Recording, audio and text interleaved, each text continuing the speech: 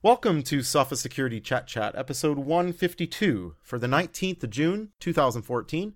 I'm Chester Wisniewski with Paul Ducklin again. Welcome, Paul. Hello, Chester. So, the good news and the bad news, Paul. The good news is we haven't discussed a data breach in a short bit. The bad news is we have data breaches to discuss. I shouldn't laugh. P.F. Chang's, and P.F. Chang's, for those of you that may not be familiar with it, is an American franchise of Chinese restaurants that is international. They've got some locations in Latin America as well as the Middle East. They have seemingly suffered a credit card breach, but it sounds like they're not quite sure where. For the first time in a long time that I've heard of, apparently they've fallen back to actually doing imprints of credit cards, sort of the old carbon roller thing where you put the card in the plastic holder and run the wheel over it to make an impression on a piece of paper and I guess phone in for the authorization code. I guess I'm a little confused about it. I guess that's a good thing or a bad thing. I mean, I hate the idea of carbon paper with my credit card number on it again. I thought we left that behind in the 1980s. Yes, I'm surprised to hear that the companies that process the transactions will even accept those in the United States. I think the last time I experienced one of those was years ago, visiting you in Vancouver on the way to the airport. And I said, you can't do that. They won't accept those anymore. Because in Oz, they hadn't accepted them for some years. And he said, oh, no, it's fine. It's fine if I can't get online. I was terribly worried about being carded. As you say, there's 2 copies of your card, all the details neatly printed out. But this is, the P.F. Chang's issue is very mystifying. You know, we heard last year, of course, breaches like Target, where somebody outside said, we're seeing an awful lot of fraud against your stores particularly. It does seem to be a common factor. And they thought, well, we better take a look then. And when they did, oh dear, we've got malware on every single cash register throughout the United States. Once they knew what to look for, it sort of stood out like a sore thumb, as I imagine. With P.F. Chang's, it seems they've as good as admitted there's a breach, but they're still running around trying to find it. It is mystifying and worrying in equal measure, isn't it? Yeah, I have to give them some credit, though. I mean, as much as I don't like the making an imprint of my card, it's the devil you know versus the one you don't, right? Like, if all the banks and others are suggesting that you're the source of the leak, they've done the right thing by, turn off the system. Just stop allowing the cards to be stolen. Don't continue to process cards for a month while you try to figure it out and potentially put more people's payment information in jeopardy. You're better off, taking the risk of some carbon paper issues.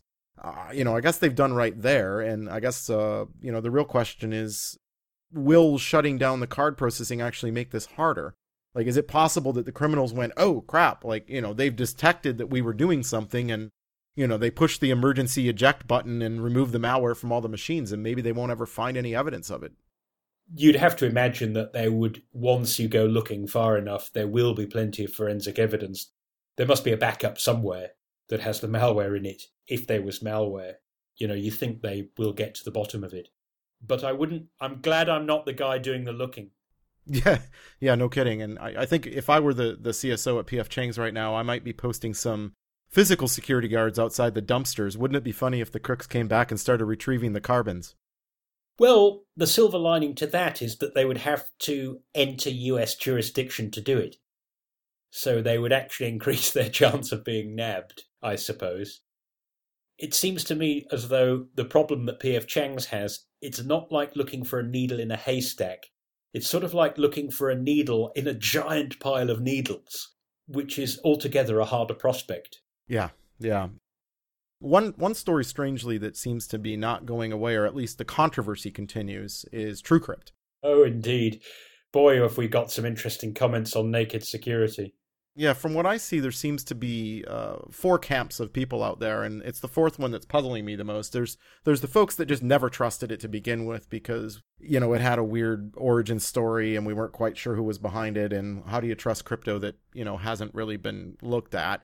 Then there was this group that had been using it and didn't really know about any of that, didn't realize perhaps that it wasn't certified to meet regulatory requirements. It hadn't really been audited. Like, they just didn't know. They knew that it had a good reputation in the free community and were using a free product and are now questioning that after this has made so much news. There are some folks that simply don't care. They don't want to spend any money on crypto products, and for what they use it for, they're just like, hey, I don't really care. I just need something to encrypt some files occasionally, and I'm going to keep using it because, I'm not protecting state secrets. But it's the fourth group who seem to think that it's not a problem at all as well. I wrote an article for Naked Security where I kind of felt that it was sort of like the parrot sketch from Monty Python, that TrueCrypt's not dead yet. It's doing just fine, even though it's well and truly done in. Probably just shagged out after a long squawk. Oh gosh, it's all gone pear-shaped, therefore that proves that it's gone so pear-shaped, actually must be okay. It seems to me be similar to the argument that if you just heard about a certain model of aircraft falling out of the sky, that clearly that's now the safest one to fly in because it's got all this scrutiny on it or something.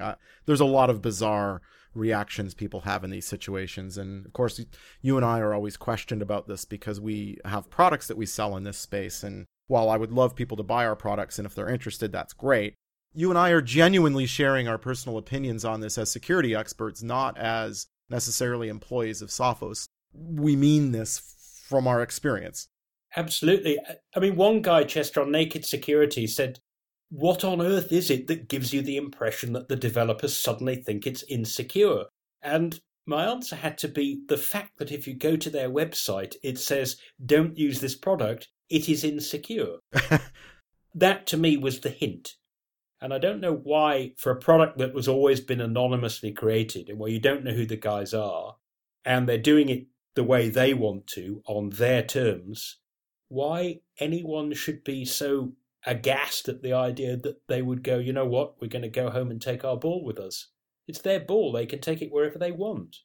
So you don't think it was NSA ninjas who came in the middle of the night, took them on some kind of secret airplane to an undisclosed location, got their private encryption keys to sign the new binary that's read-only? You know what, Chester, if they did, then it's definitely insecure. Well, another story I wanted to get in this week that I thought was a little irritating and maybe misreported, but there was a cross-site scripting vulnerability, or XSS, flaw in TweetDeck, the very popular Twitter client that actually is owned by Twitter. They purchased it, I think, a couple years back. And this bug was discovered by a guy whose Twitter handle, @Fyro, was just looking for a way to print a Unicode character that represented a heart in a tweet. And while doing that, discovered this cross-site scripting flaw. Now, I want to be clear that he disclosed it to Twitter directly and said, hey, I found this thing, and didn't necessarily do anything harmful with it himself.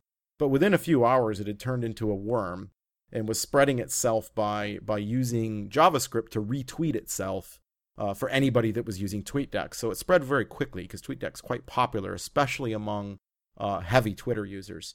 So a lot of these people writing blog articles about it, in particular, I'm not going to mention any names, but there's several journalists I was quite agitated with, going, oh, it's a harmless prank.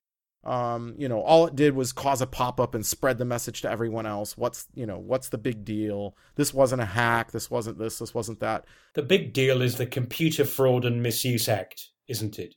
Yeah, I mean, it is. Well, there's a lot of other debates around the Computer Fraud and Misuse Act or the Computer Fraud and Abuse Act in the U.S. and some of the other ones, and whether they're a little too broad in their definition of what is really criminal. But nonetheless, using someone else's computing resources without their permission is always wrong. Those acts have said the old school regular trespass where you take a shortcut across somebody's garden is not a criminal offence. It's dealt with as a civil matter. That doesn't cut it when it comes to just wandering through somebody else's computer, because there's far too much that you are likely to see, even if you try not to. And once you've seen it, once you've gone digging, once you've looked in the password file, once you've seen somebody else's email, you can't unsee it. So I agree with your assessment as you wrote on Naked Security. Creating a worm can never be a good thing, and it can never, in my opinion, even be a neutral thing. You don't have permission, you don't have authorization, You cannot predict what might happen when you let the thing go. You can't give support to all the people who didn't intend to run it in the first place. And you've only got to look at how big things like the Internet Worm, Code Red, SQL Slammer, which you could say were just harmless pranks because they only spread.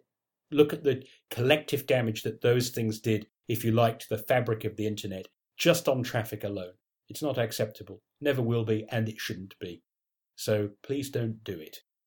Yeah, and if you're a blogger or someone who has a bit of an audience, and especially for the technical people that we know that often influence a lot of other people, in particular adolescents who are getting into interest in security and getting into computer technology and things, don't make excuses for this stuff and make it sound like it's okay and it's a harmless prank, because that just encourages others to continue to do it.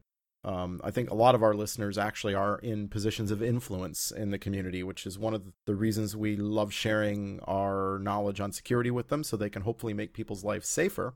And as part of that, I'm hoping that we can also give the right message to folks who look up to the more technical among them, which are a lot of chat listeners.